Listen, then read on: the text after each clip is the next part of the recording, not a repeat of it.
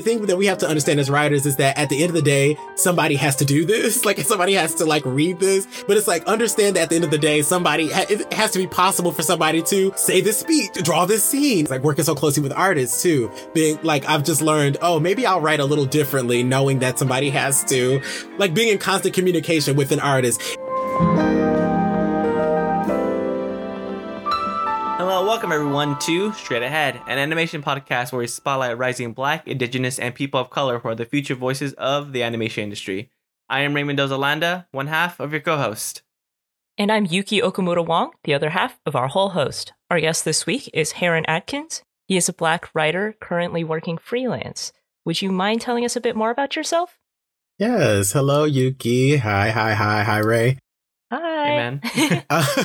Good to meet y'all. So I'm Heron. I originally grew up in Detroit, Michigan, and I started this writing thing like when I was really young. I was writing like really bad poetry and like short stories. And then I eventually got into this is a very roundabout journey to animation, but I got into theater in high school, and so I found acting, and I had decided that if I wanted to go to college, I couldn't do like acting and writing. I had to choose one, which is so dumb, but I went straight into acting, and I went to Carnegie Mellon University for musical theater. And while I was there, I ended up writing a couple plays. People responded to them. So I was like, oh, this might be something. So then I graduated from college and then immediately moved to New York and started writing plays. And then because of this playwrights group I was in New York, somebody recommended me for a TV fellowship. And then in this TV fellowship, I met Michael Rodriguez, who I know was on the podcast and y'all know. He's awesome. And he did, he did the Sesame program. And he was like, you should just do this. Like, just do it. I don't know if you like kids TV. I don't know if you like animation, but you should do this. Like, it's just a great way to get your foot into the industry and just like the best people you'll ever meet. And he was right. And it changed my life. So I did that program.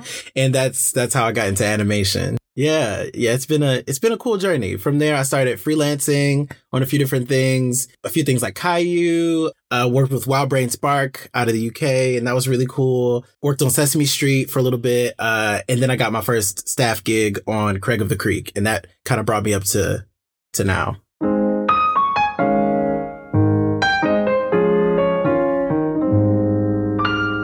The way we like to start off on Straight Ahead is by playing a little game called In Between. Ooh. We're going to give you two similar questions, and then you have to choose in between the two of them, and then let us know why.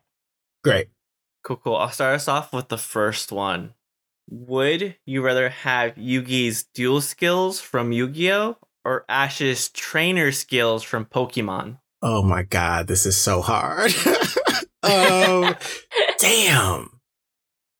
Oh, okay. Honestly, I will go with Ash. And here's why. Because I think, yes, because I was going to say Yugi, but there is something about the whole mystical, like, it's kind of possession. He's kind of possessed by the plus, like, you know what I mean? Because there's Yugi and there's Yugi.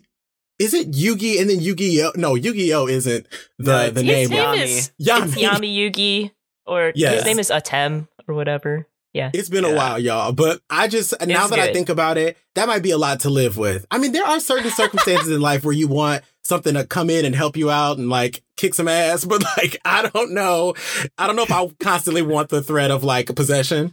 Also like Ash, like, I don't know. He's so sweet and he's so kind and caring for these, as caring as you can be, keeping like animals in a ball and like, you know, making them fight.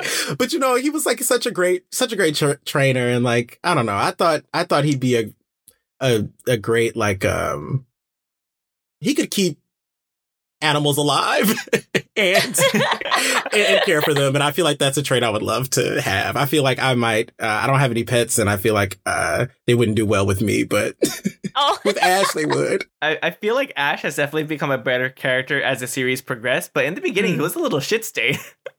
Are we talking about like season 1 Ash or like, what are we talking about? I guess general Ash. It can be like a mixture of all of them. Just like, okay. But in the beginning, Ash was a little shit stain. I kind of love it. Later series, he got a lot better. I mean, he's like 11, right? Yeah. Which is, I think makes that's sense, fine. So still. He's learning. He's growing. And he grows over the course of the series. Yeah, he grows from like 10 to 11, and that's it. Yes, that's it. But emotionally, he grows decades. Oh, for sure. All right, Yuki, what about you? I mean, I think Heron brings up some really good points. Especially, like, I really like the story of Ash because he, like, doesn't win the championship right away. He really, like, he got to the league, right? Pokemon League, and then he didn't win. And I thought that, like, that's so interesting to me, especially, like, as a kid's show, right? Like, Pokemon. Like, he did all this stuff. He fought all these battles. He's trying to be the very best that no one ever was. And, like, then he didn't do it. He didn't do it for, like, 20 years in our time, not in Pokemon time. He finally won. And I think that's, like, really cool. I don't know, like, the payoff of Ash trying all those years is, like, that's so cool to me. And, like, the idea of having a dream that you want so bad that you, like, keep pursuing it. I think that's really cool. Like, apart from obviously his, like, Pokemon skills, he's not actually, like, a very good trainer at first. Eventually, he kind of gets there. But I love that, Yuki. I think I never really thought about Pokemon as a story of resilience, but, like, it is.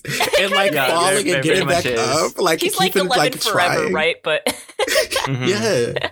I love that. Yeah. How about you, Ray? Okay, see, when I think about it, okay, if I want to have Yugi's dual skills or Ash's trainer skills. Right. Ash is a terrible trainer. He's only, bad. He's not good. He only ever caught like 80 out of like the 600 Pokemon that are out there. So he doesn't know how to catch Pokemon, which is like the point of the game. He forgets Pokemon typing all the time. Like he had his Pikachu lose to like a trainer's beginner Snivy. Like I don't know how you let that happen.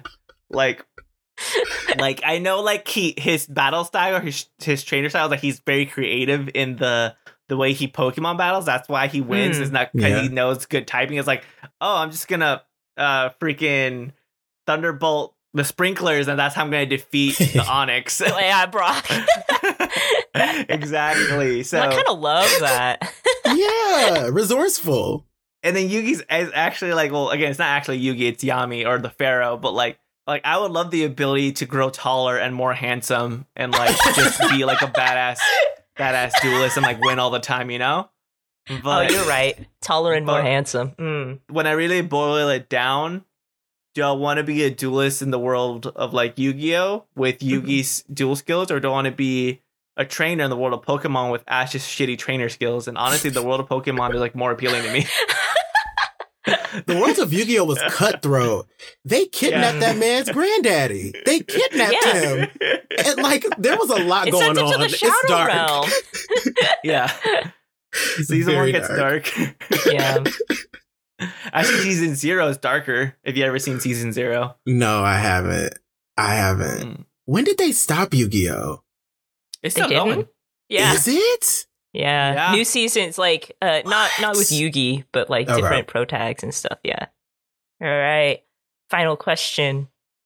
Would you rather have Vi's Hextech gauntlets from Arcane or Syndrome super bands from The Incredibles?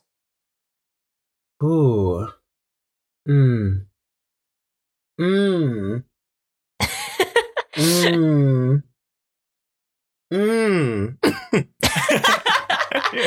Yeah? Remind me again what the super bands do. I think they're the ones that he uses to like stop people like levitate stuff. Yes. Right? I take that. Yep. He controls everything basically. Like I think his bands is also what helps him to like have his fly boots and stuff and like control the big monster before he loses control. Yeah, I do that. Yeah. That one. That's what I want. I want to levitate things. Nice. I want to control people. That's what I want. Take it. No, that's cool. Yeah. Nah, I'm right there with you. Mainly because I actually haven't seen Arcane yet. Because I'm not really a big video game person. So like you don't have to know anything about the game. Legends, right? Okay. Yeah. Yes, you don't. I never played it. It's absolutely standalone. It's beautiful. Okay. Great story. Good characters. I'll give it a watch because it Yeah. looks honestly really stunning. I want to watch it, I just haven't had the chance to. But yeah, I think definitely Syndrone's like super bands are really really cool. Mm-hmm. Because yeah, being able to like paralyze, stop people, levitate, and yeah, I get to be like a cool hero that gets to do shit. It just like I just won't do the villain shit. Yeah. Yeah, I think it, like his tagline of like when everybody's super, nobody will be. But I'm like, yeah, but like then you could grab stuff off the wall, or just like you're lazy, so you just sit at home and do stuff. But like you have your technology. Absolutely. Well, see, that's the thing. I would just keep it to myself. Like I'll still stay super. Everybody else can still be regular. I'm not gonna share my technology. Oh, selfish. I see. I see. Oh, I see. Okay. I see what Kid Ray was on the playground. Yeah. Truly exposing yourself. I think personally, I would rather have the gauntlets. I just think, like, stylistically, they look super cool. Yeah. I don't know. They just like look so like aesthetic, like stunning. The steampunk, but like magic aesthetic. I love it. Yeah. And they're just like so like cartoonishly big. Yeah. Yeah, I don't know. I love it. Everything about them. See, I think that's why I like the Super Banzo, because it feels kind of like the iPhone in a sense. Like it's just more sleek and slim, and like not like as like, yeah, it'll go with everything. Like I don't have to like try to like. Okay. That's true. I feel like the other ones are just really cumbersome. Yeah, and like if you want to pack them for a trip, where do you put them? Like I just think it would be a lot. How heavy are they? Do you think? Because like I feel like you would get some serious gains like on your on your arms, like lugging that around. They're probably pretty heavy. I mean, Vaya's like a fighter in the first place, so she has muscle already. But like, I mean, it's kind of like cartoon rules or like rule of cool, right? Like she can pick them up because it looks cool. Exactly. Realistically, it would be like way too heavy to do anything with. Mm-hmm. Yeah, I wonder if they have some kind of like anti-gravity like technology in them where it's like they are big, they are heavy, but like once you pick them, there's something on the inside that makes them feel lighter, but like I don't know. The magic, like like magic. mumbo jumbo. Mm-hmm. Yeah. Mm-hmm. God, I love that show. I wish I envy you, Ray. I wish I could watch it again, like from the beginning and like have not seen it. It's so beautiful. It's so good. All right, man. Mm-hmm. I'll give it a watch. I'll put it on my list. Do it. Got to. Well, anyways, man. Thanks so much for playing in between with us. So fun. Thank you. Yeah. I've learned so much about both of you. About ourselves, about you. Hopefully good things. Yes, absolutely. And to our audience, if you have any suggestions for future in-between questions, send us a message either on Twitter or Instagram at StraightAheadAP, or send us an email at straightaheadpodcast@gmail.com. Perrin, once again, thank you so much for being on the podcast. We really appreciate it. Thank you for having me. This is so fun. Yeah, man. So yeah, let's start off by asking you, could you tell us how you got your start working in the animation industry? Yes. Okay. So I was telling you a little bit before, but I started as a playwright, and I really did not think that I was going to be writing for animation. I got into a fellowship at the WGA called the Made in New York Writers Room, which is a TV fellowship. It was my first experience writing any kind of TV, and that was really super cool because TV as a whole, I felt, has been like it's like a castle in the sky kind of thing, like a thing that like I grew up being like, I love this stuff, both kids and regular TV, but it felt very much like, how do you get to that? Like how, like, first of all, the realization that, people make this stuff, like people sit in a room and come up with this stuff and and write this stuff and then it gets shot. Right? Yeah. But then like on a practical level, like when I got, out to New York after school, it's like, how do you get there? I learned a lot very early on about, and I wonder if it's the same for writers. I feel like or for artists, I feel like it has to be. But a lot of this industry is like about who you know, like, and about knowing other writers. Mm-hmm. Absolutely, yeah. Like, I feel like we all get each other work. Like, we all put each other on, which is really cool. But that's exactly what happened. I was in this playwrights group, and my friend Daniel, who's an amazing playwright, told me about the Made in New York writer's room, and he was like, you should apply. So I did, got in. And then from there, I met Michael Rodriguez, who was like, you should do the Sesame Fellowship, because he had just done it before the WGA Fellowship and just raved about it throughout the whole thing. And like, it sounded magical and wonderful. And the thought of writing for kids TV, like, I didn't know it was going to excite me the way that it did. But the more I heard about it, the more I thought about it, I was like, yeah. So I ended up writing I was very green, y'all. Like green. Like the way that I got into the WGA Fellowship was that I took a play of mine and adapted it into a pilot that was 90 pages long, which was ridiculous. Like 90? That's insane. And so I had to cut it way down. I got it to like 70, and they somehow let me into that program. And then for the Sesame Fellowship, I wrote this pilot about a magical barbershop, and that got me into the Sesame Fellowship. And then, yeah, it was fun. And then during the Sesame Fellowship, I wrote another pilot. Everybody gets to write a pilot during the fellowship. I wrote a pilot that then got me an agent upon moving out of the fellowship. And then the fellowship in general got me a bunch of meetings. It's the most incredible fellowship. We could talk about it more later if we want to, but it got me a bunch of meetings at like Disney, Cartoon Network, Wild Brain Spark, a bunch of really great companies. So I started freelancing like pretty quickly after the program, and wow. And that's how it happened. Oh man, that's really cool. Again, it's great that connections help you go from gig to gig, because it is very much the same thing in the artist world. Like, we hype each other up if we try to pass on along names, and I'm glad that that's like consistent within the writer's field as well.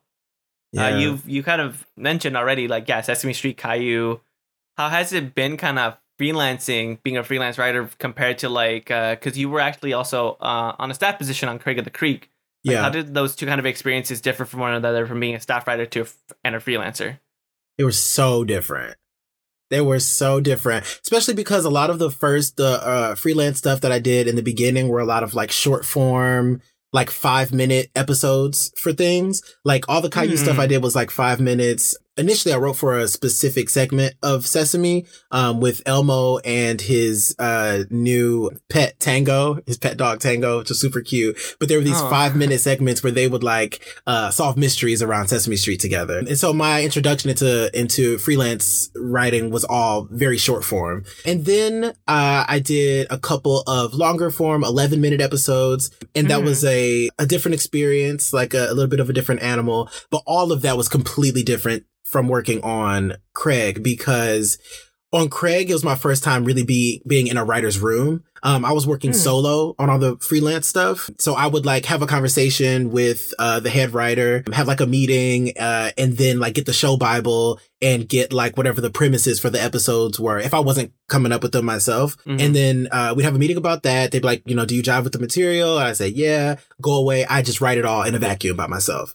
But on Craig, we're writing everything together. So we had a room it was just me and one other staff writer. Shout out to Lorraine DeGraff and Wright. Love her.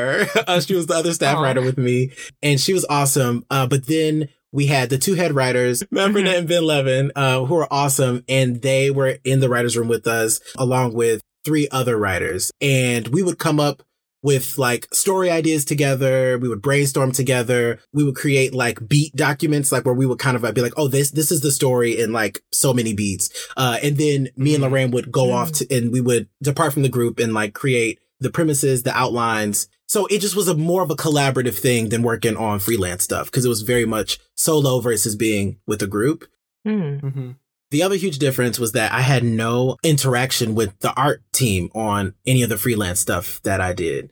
Like I saw, like I was able to see the Bible for things, so I could see like some character models, and like some BGs, like some background stuff, but I wouldn't have like conversations with like storyboard artists and stuff like that. Completely different experience on Craig, like an extremely collaborative process. So we would break the story in the writer's room with just the writers. and just for clarity, breaking the story, I know y'all know, but for our audience, breaking the story, just like coming up with, what the story of the episode is. And then we would put that in a premise document, which would be a 1.5 page document. And then we would, go off and do an outline, which would be like a 3-page document, 3 to 4 page document. That's a little bit more specific, would have some dialogue in it. And then we would hand that off to the storyboard artist.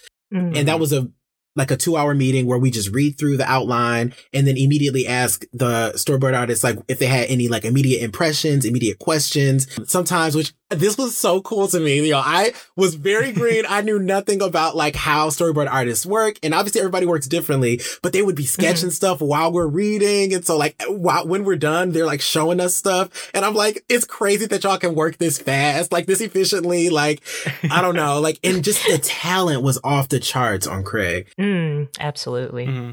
And so we would have that meeting. And then after that, they would get a week to go draw up the storyboards, write the storyboards, and then bring them back, do a pitch. And then after the pitch, we would do a 4-hour meeting with the storyboard artist where we're just like going through every single scene, every single panel and punching it up and being like, and talking a little bit about art. That wasn't my forte. So like, I was always like, this looks beautiful to me. I don't know what you could change, but like, obviously like the directors and the other artists, like, would work on that. And then me and Lorraine would just help to punch up jokes on every panel, punch up story stuff. But it was so collaborative. And of course the storyboard artists are also writing and also like punching up stuff. And so it just felt like chilling, like hanging out with people and like coming up with jokes together. And it didn't, at a certain point, once the outline is written, once it's given to the artist, like everybody, like writer versus art, like it all gets kind of blurred and we're all just like working to make the thing as good as it can be.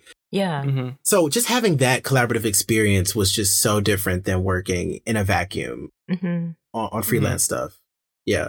Do you kind of like prefer that where it's more collaborative? Because like Craig of the Creek is a board driven show. So like you said, you guys are only writing 1.5 and then like 3 to 4 pages as opposed to your 70 to 90 page play. Do you prefer the short stuff? Like kind of like, here's the key points, here's some jokes, and then you guys kind of run with it? Or do you like kind of having control over like the whole story? I think like my ideal, like hopefully whatever I work on next, like I definitely would work on more storyboard driven stuff, but I kind of want to get the experience of staffing on a script driven show because I think I would still get that. I think I would still get the collaborative feeling of being in a room and like pitching with other writers. And then when I get assigned my specific episode, I go off and write that by myself and then bring it back to the room. So so it kind of be the best of both worlds.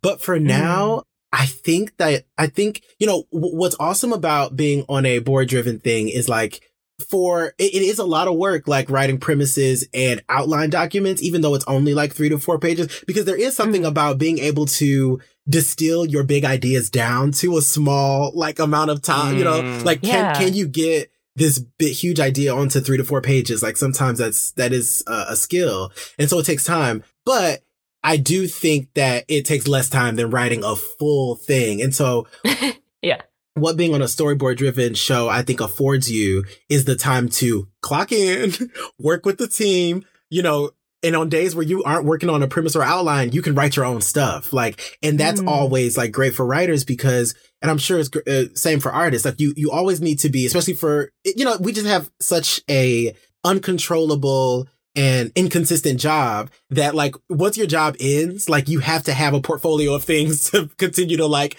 pitch yourself to the industry. So it's nice to have that extra time on a storyboard driven show where if you're not working on scripts for the show, you can work on your own stuff. So that was really cool. So I think really like that my answer to that is like, whatever I need personally, like if I'm in a place where I have like 2 really good ideas for personal samples or pitches I want to work on for my own stuff, then it might be good to be working on a storyboard driven show because I have that extra time to like work on my stuff. It's just a little bit harder to do if I'm on a script driven thing. But I'll check back in with y'all when I'm staffed on a script driven show and tell y'all like what I like more. I guess like one of the other things I kind of want to get into as well is you have also written plays that have been produced by various different theater companies. Could you tell us actually a little bit more about that? And obviously, like, writing for theater has helped your writing for like, TV. You know what's funny is actually I think I've become a better, even though I've written less plays since I've started writing for TV. What's interesting about this is that like, since I've started writing for TV, I think it's made me a better playwright. Because the thing about plays is that it can be absolutely anything. You know, a play can be anything. And so I would kind of just write, if I was starting a play, I would just like go from a blank page to just like starting to type. And like I would start a play I'd have a feeling, I have an emotion, I'd have maybe one scene in mind, and I'd start from top to bottom, just like write the whole thing. And however long it's going to be is how long it's going to be. In TV, I have very specific guidelines that has caused me to have a real writing practice and have a real structure to my writing. And this is something I learned from Sesame, but taking something from premise document all the way to first and second draft, like it gives me, now I know how long it takes for me to write a story. And so now that I have that, I think that I have since written 2 plays, and I've never written so fast I've never written a play prior to working in TV. I never wrote a play this fast and this clearly. And so I think there is something about TV that has just allowed me to develop a better writing practice in general, no matter what I'm writing. But playwriting influenced my TV writing. Like at the end of the day, what I love about storytelling is that it's all storytelling. Like no matter what the medium is, like there are obviously like structural differences. Different things are possible in TV versus film versus, you know, playwriting, you know, but it's all storytelling. The tent poles of what makes a great story are the same. What's great about playwriting is that like, especially like coming from the acting world myself, like I got to interact with so many actors like on a personal level, and I was able to have them come to me and be like, or being in a rehearsal room for plays is so cool because it's all being created right in front of you, and you're in rehearsal with actors every single day. So you're constantly hearing how your words are coming across, if it's having the impact you want them to have. So you're constantly rewriting, and you're able to have actors in on that process as collaborators. And that really allowed me to understand how actors work, how actors think, you know, what makes a character compelling and attractive for an actor. Understanding what is demanded of an actor from like, you know, the thing that we have to understand as writers is that at the end of the day, somebody has to do this. Like somebody has to like read this. And I think so we can't just, you know, sometimes we write these gauntlet of parts, which is great, but it's like, understand that at the end of the day, it has to be possible for somebody to say this speech, and like they, you know, and certain things you're like, scene.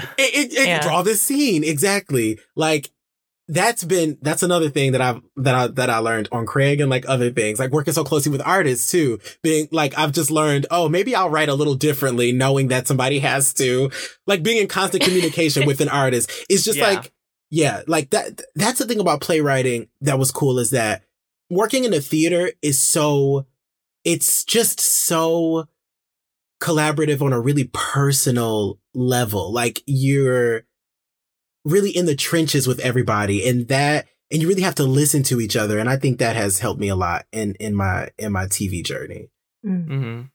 Is there like a different like way to approach writing for like a play versus like writing for TV? Because like, for example, like at least on an artist level, like boarding for like a 2D show is way different than boarding for a 3D show. There's different limits, there's different parameters depending on the like also the type of show that it is.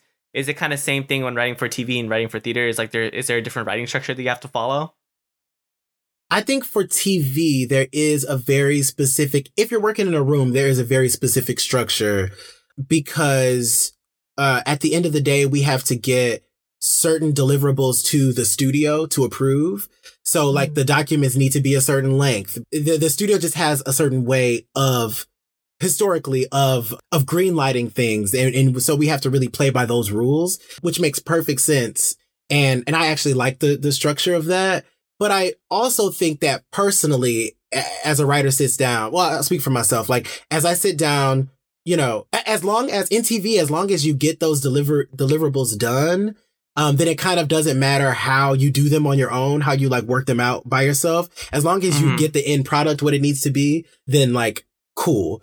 In playwriting, so I I never like studied playwriting. Like I feel like I can say now that I've studied TV writing. I never really studied playwriting. I read a bunch of plays, but I never like went to school for playwriting, and I never went to like a program for playwriting. So it just like was what it was for me. It just like was whatever came out. Like I would just sit down at the computer and just let it spill out. I never outlined anything. I never like did like a story doc before I moved into script. I always just like wrote the script. So that is very different for me. I just, in one world, I didn't really have a structure. I have one now, but like in playwriting, I don't really have a structure, or didn't really have a structure. And in TV, I absolutely do. But you brought up another thought. I think that the mediums do just change. The difference in the mediums and what's possible in the two mediums just change how you're going to approach a scene. Like on stage, you can write a 2-page monologue and just have a character on stage just talking for 5 minutes. You can't necessarily, I mean, you could, and it might be really cool, but like in an animated like TV show, like just having the camera pointed at one character for 5 minutes might be kind of, boring. It could be very like meta and cool, like, but I think with that, they would have us cut into several different shots, like, okay, over the shoulder, up shot, profile, cut back to it over the shoulder, like. Yeah. It just like, you'd have to do different things. Or you go, how can we accomplish the feeling of this 2-page monologue in 3 sentences, or in, you know what I mean? Or how can we get this exposition done with just shots instead of lines, So you are, instead of the character talking about the death of their grandmother, sorry, hope this is a trigger warning, but the death of their grandmother, or just like showing, panning past a family portrait, on a piano, like, different things like that. I think it just changes the way you approach, and there are pluses and minuses to both mediums and what you can do. Oh, yeah. Even the way like the actors, the animators, the artists approach the words, like I feel like, because I've done a little bit of theater myself, and like when you're on stage, you really have to use your whole body to express the idea across to the entire audience. Like there isn't a lot of room. Like some actors can still be subtle, but there isn't a lot of room for subtlety on stage because no one's gonna see your eye twitch, like from whoever has like the nosebleed seats, but like people can see like a little sniff or like a little eye twitch, like in animation, because like we're telling the audience focus on this specific bit. But yeah, there's still like this. It's definitely like super different, definitely like unique, kind of seeing different approaches, like what you have to do to get the idea across, and like what you're mentioning is like depending on the medium, you there's a different way for you to approach to get your idea across on stage or on paper, on TV. Yeah, definitely. The next thing I kind of want to segue into is that you've talked about it, like Michael recommended you to apply for the Sesame workshop. You got the Sesame workshop. Can you talk to us about like that experience and how that benefited you, or how that helped you get to where you are now? Everybody go apply to the Sesame workshop. Really, the Sesame Street Writers Room is an incredible program. There are a lot of diversity programs out there that I think pat themselves on the back for checking the boxes of having a diversity program, or sometimes it feels like a photo op for the company, or you know what I mean. It's like, look what we've done for these chocolate chips, but like the thing about the Sesame program is that they really practice what they preach. Their job is to introduce you to the world of kids TV and TV in general, and to get you work, to teach you how to write for this medium and to get you work. And what's amazing about it is that it's so open. When you apply, they take people from no matter what your experience is. I mean, it may be that you can't have like been a staff writer for a certain amount of time or something like that, but we had people who had written TV stuff before. We had people who had never written a script before. We had people who had never, like that was only my second TV pilot that I had written, but my thing was playwriting. That's what I felt really comfortable in. But like they took novelists, they took all kinds of people. And then they're like, wow, we will teach you, if you have a passion for this, we will teach you how to do it, and then we will get you work. Like that is the point of the program. And so it's structured like a writer's room where we all came in with 3 ideas, and then somebody, not somebody, together, we decide which idea jives with the group. And then hopefully you like that idea as well that you've come up with. Hopefully you liked it because you pitched it. But then you go ahead with that idea and you take it from premise to first draft, second draft premise, first draft, second draft of an outline, and then first draft, second draft of the actual script. And the whole time, each step, every time you come into the room with a new draft of a thing, you're getting notes from everybody. So it feels like a writer's room in that people are helping you pitch and punch things up. People are saying, oh, why don't you do this here? Or like, or, oh, I didn't really understand this, which is so valuable to have a great diversity of minds, like helping you to develop your project. And then also every week they would bring in a showrunner or a producer or an agent who's also read all of our work, who's, giving you notes, like very practical industry level notes on your work. So not only are you getting industry level notes, you're also getting like notes from your fellows in your cohort, and you're getting notes from like the facilitator, which was at the time was Susan Kim. She is just this awesome writer. And then also at the time we had Sophie Solomon, who was one of the facilitators, and she's awesome. But you're getting all these notes from all these people, and then you're ending up at the end of the program with a great new sample to like, and then the very last thing we do at the program is a meet and greet with like industry folks, and they invite everybody. You got people from, not Silver Lake. That's a neighborhood in LA. Silvergate Media, Netflix, Nickelodeon, Disney, like they invite all these people to meet you.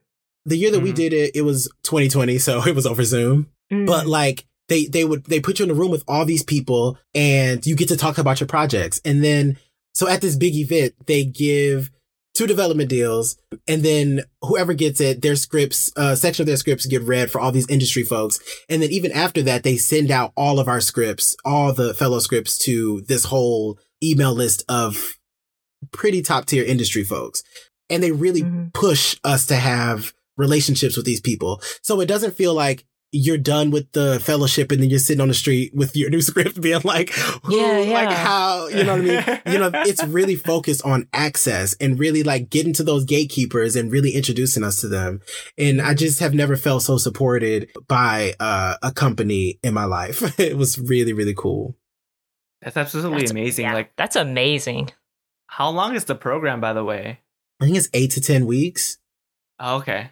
Damn, Yeah. That's intense. That's is. Great. It's quick. That's the other thing, is that it teaches you to turn around a script really fast. It teaches you to write quickly and not think too much about it. I mean, obviously think a lot about it, but not ruminate too much on it. Or, it's just about getting the work out there, which I think is so important. So another thing I kind of want to ask you is that what are your future aspirations for yourself, like in this industry? I want to make millions of dollars. No, I'm kidding. You chose the wrong career. Right. My immediate goal is to be consistently staffed on projects that I really like, and be cultivating my own projects while I'm doing that. Being able to like financially support myself consistently writing, but also be working on my like dream projects, so like that's my immediate goal. But then eventually I want to have a production company that is really centered on sci-fi and like POC writers who work on like sci-fi and fantasy narratives.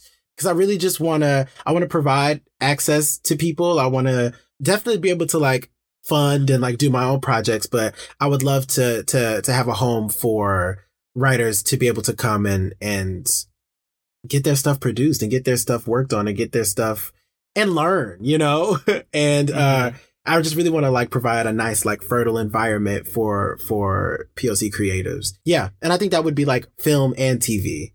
That's like the dream. That's great. I love that you're kind of putting a focus on helping POC creators or giving a spotlight on that.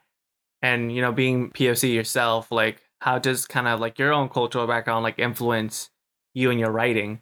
Oh, it's everything. It's everything. I mean, I really write about Black and brown and queer characters kind of struggling with identity and learning to own their authenticity as their superpower, and learning that there's nothing wrong with them, you know, and there's everything right with them.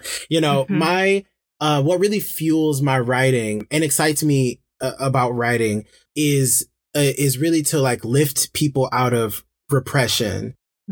I think that like, just, you know, growing up in Detroit in my community, and I this must be true for a lot of like POC communities, you know, but Detroit is a very Black area, a gorgeous place, and with wonderful people, but there is a sort of dream deferredness, or was when I grew up there, about a lot of things, you know, like, you know, obviously like, this is for a lot of writers, but like, you know, initially my parents didn't look at, you know, especially my dad didn't look at this as like a viable, like, you know, writing as a viable career. And like, and that's not his fault. Like, he didn't see it, you know, he didn't see people like doing it, people who looked like him, who were from where we're from, making it, you know, and he wanted me to be able to, feed myself and, you know, be able to pay my bills. And so, you know, and obviously, like, that's changing. We have a lot more like Black and POC and Indigenous writers and people who are making it. And that's important because like the community needs to see that. It really is like, you know, as cliche as it sounds, representation does matter. You know, you really, sometimes it takes to see it, to believe it, to know that you can do it. So like that in my writing, like, I just want to write the stories that I loved seeing when I grew up, like sci-fi and fantasy narratives, but with, you know, POC characters and Black characters at the center, and queer characters, people who have my shared lived experience. Yeah, I just like, my big goal is just to have Black and people of color get rid of these limiting beliefs that we have for ourselves, that our families have pressed upon us, that we may be the limitations we put upon ourselves, and that the industry or whatever, but the world has placed upon us, you know, these boxes that they put us in. Like, I'm really like, I want my work to inspire people to blow that shit up, you know, like blow up the box, you know. Anything that we want to do, we can do. And so I, you know, I really try to have, like, that's always in the forefront of my mind when I'm creating, and when I'm writing. I think that was like really fortunate too, that you got the Sesame Street workshop, like, in the way of what you were describing earlier, that like sometimes there's these workshops or like internships or stuff like that where it's like, okay, here's your like 8-week, you know, 12-week job incubation here. Will you write stuff? And like, then you're gone. And it's not really giving you like true connections or giving you that true, you know, boost up into like an industry position, or giving you those connections and like taking that and like turning it around and wanting to do that for other people. It's like, I don't know, I feel like it's so important. And like, we're seeing more of that slowly, but you know, more people who experience this sort of kindness, or like, you know, structural ways that we can boost these voices and like get them at industry level, the more stories that we can hear from them. Yeah. I think that's really cool. Like, great aspiration. Thank you. And like, I don't know, I feel that what you just talked about, that kindness and that like giving back and paying it forward, I've never felt that more than like in the kids and animated industry. Like, writers and artists really look out for each other, and really like, I like, even this podcast, like y'all providing this platform is that, you know, like that it's so important, you know, to just even just to give people who have no window into this industry, to have something like this, to be able to give people that peek in and be like, oh, this is possible. And to see the variety. I mean, you scroll through Spotify, that's where I listen. You scroll through Spotify and you see like everybody's different like picture. Like, you're like, oh my God, it's hard for you to find somebody who doesn't look like you. You know what I mean? Like, and what other, what, you know, like just having spaces like this is just so important. So thank you for the work that y'all do. Thank you. Heron. We appreciate that. Yeah. And thanks so much for joining us. I'm glad that you could be on, and that like hopefully somebody sees your portrait and is like, oh, they look like me. But before we get into our final question, where can our audience find you? And is there anything else you want to promote? You can find me on Instagram at Heron_Alexander. I believe on Twitter. I'm not really on Twitter, but whatever. I'll just say it. At Atkins Heron. Because I think Heron Atkins was taken. And then I have a website. It's just www.heronatkins.com. Perfect. Awesome. And as we come to an end, what final advice would you want to bestow on those that want to pursue a career in animation? From the writer's perspective, like, just write. Like, just write and let people see it. I know that we can be perfectionists and I know that it's scary, but like the only way you're going to learn how to write is to do it. Like, obviously read the books if you can, or if you want to. I think there's a lot that you can learn from books. There's a lot you can learn from, watching interviews with people. That really inspires me. Like, I love watching interviews with writers and creators who I admire, and listening to their journey, because you're going to realize that everybody's journey is so incredibly different, and that's inspiring. But nothing's going to teach you how to write except writing. And you have to show people. Don't wait and Michael Rodriguez, he has had to say this to me before, and it's just so true. It's good enough, get it to good enough. And then, like, I'm not telling you to, like, just put bullshit out there, and like don't care about it. But at a certain point, you can only do so much by yourself. You can only, and you keeping your story and making your one script as great as it can be over the course of 5 years is not going to push the needle forward. Just start and then just show people. I'll also say, like, there's a quote I love, which is, it is not your job to make sure that something is good. It is your job to make sure that it exists. And I think that is so true. You are not the best judge of if your work is good or not. So don't wait till it's good to show it to people, to apply to fellowships, to do any of that. Contests, just finish it and get it out there. It's not your job to judge it. Let people are going to do that anyway. You'll never, I'll promise you one thing. You will never get your script so good that nobody's going to judge it. People will always have their opinions. So just write it. Just do it. Just get it out there because we need it. That's great. Perfect advice. Yeah, absolutely love that quote. And if you audience member loved our guest today, Heron, thank you. Please rate and follow us on Anchor, Spotify, or wherever you tune in. Follow us on Twitter and Instagram at StraightAheadAP. Shout out to Michael Rodriguez for suggesting Heron as a guest. Woo-woo. If you have any suggestions for future guests, please contact us on social media or send us an email at straightaheadpodcast@gmail.com. We love discovering new professionals and want to use this platform to boost these voices of the future. And finally, a big thanks to our music composer, Daniel Rodier. Thanks again for listening, and thank you once again to our guest who has a bright future straight ahead. Until next week, have a wonderful day. Bye, everyone. Bye. Bye. Thanks, y'all.